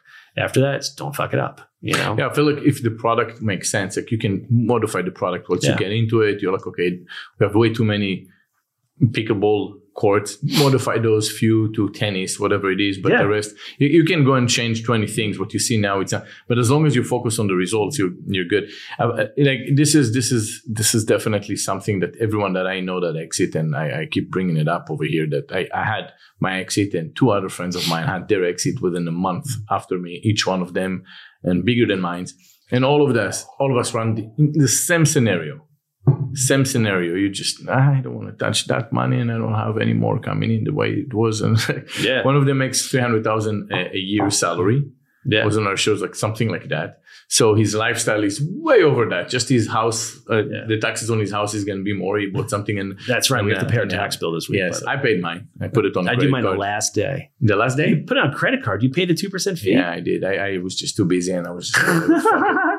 That shows you how cheap I am. There's no way I'm ever doing that. I don't care how many miles you get. I wonder how much because you built your house, right? So how do they value I'm way luckier than you because I built the house. My tax is still a fortune. Keep saying that. Yeah, tell me that so I can feel great. Yeah. Well, I'll look yours up. You just go to bcpa.net. I'll figure out what your tax is. It was fun. One time I had an employee, I walked into the office and they had the tax appraiser site up, and it was my house, this house, my old house. And then they had my house up on their screen, and I double clicked it, and I'm like, let me see what you got. And I go, you could have just asked me. It's so That's so funny. Now the boats go by, so they know. Wow. They're always telling. Are you part of the tour? Yeah, but the information is always wrong. Oh my god, they got it right for a week, but it was boring. How do you lower your taxes? By the way, you can't. You homesteaded this, right? Yeah, that's all you can do. Because you get all those letters from people saying that they can That's lower bullshit. it. It's all bullshit. Yeah, you can ask them. They're just going to take a percentage of whatever they lower. Yeah, I did that. I tried. I got nothing No. once, and I was told I was lucky. I have what I have. So, because if you build your own house, you're not really. You can get in. It just works out. So if I sold my house now, the tax bill, whoever would buy it would be like $700,000 a year. Yeah. But if you're buying that house, you can afford the tax Yeah. bill. So I wouldn't buy the house now at that amount. I can't. No. I couldn't afford it. Yeah, that's a funny situation.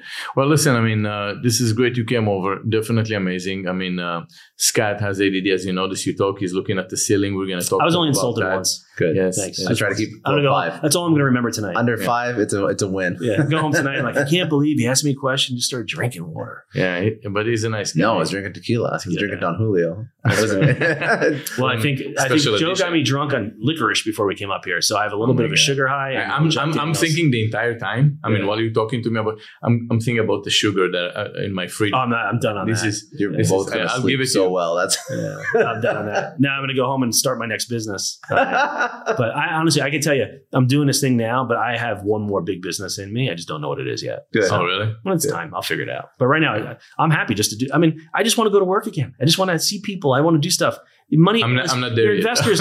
But your investors make you money if you put your money with the right people, and they have good months and bad months. In the end, they do their job, and you have to have ones you trust. No matter how, I dick around putting money in the stock market, whatever else. I never know when to sell. I might go up 400%. I was genius, but I never sell. Next thing you know, I'm down 20. Yeah. You know?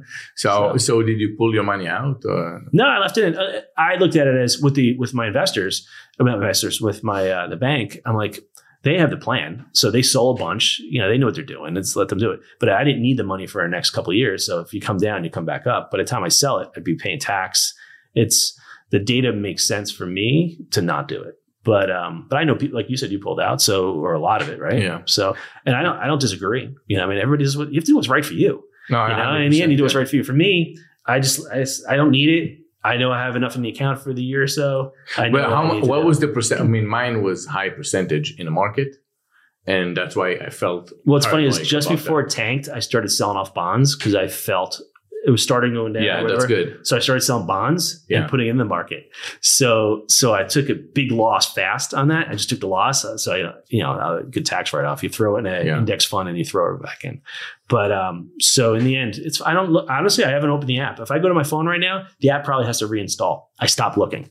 So Wow. I have my call. I trust them. And, That's one business I was thinking at the time. Like, say you're buying Bitcoin or anything else, right? It's very hard not to look and not to sell, not to do anything, right? And you say, okay, can you sell a service to someone and say, look, we're going to buy you anything, like securities, whatever it is, right? You can't look at this, you can't touch anything for 20 years. And for that service, this is the amount. You can't look at this. Just ignore it was even there. They do that. do that with some crypto. You can stake assets for a period of time where it's locked in. But I think it's a year at a time. Year at a time. I don't think it's more than that. I was I'm not a thinking 10 crypto years. genius, but I don't trust anybody enough for that. Crypto. How can you not trust crypto companies? Why would you not trust crypto companies? Before it tanked, fear of missing out, my tax bill was less. Yeah. So I took whatever was left and at FOMO, I threw it in. And I was up 50% in a week and I let it ride. And now I'm down 50%. Don't blame yourself. I put so small amount, but once I break I'm even, down and once I break even on it, I'm gone. There's a need for it. It's not my world. And I found I'm better off building businesses and letting the financial guys make me my money. I'm getting out of it on this. I mean, I know so many people like, what do you do for a living? I'm in the crypto business. I'm like, yeah. What are you doing? You know what I mean? Yeah. It's like, what are you doing? You're buying crypto. How exactly is that a business? And now most of them are working again, the jobs, you know. But listen, if you could, it's all about, everybody's a genius to get in, but nobody's a genius to get out. Yeah, that's true. That's not my job. Well, Brett, that was awesome. Thank you. Thank you for coming over. You have a long way home. I do. We're going to go and I hope not get to stumble. you to the airport or something. Not to get hurt. It's very difficult.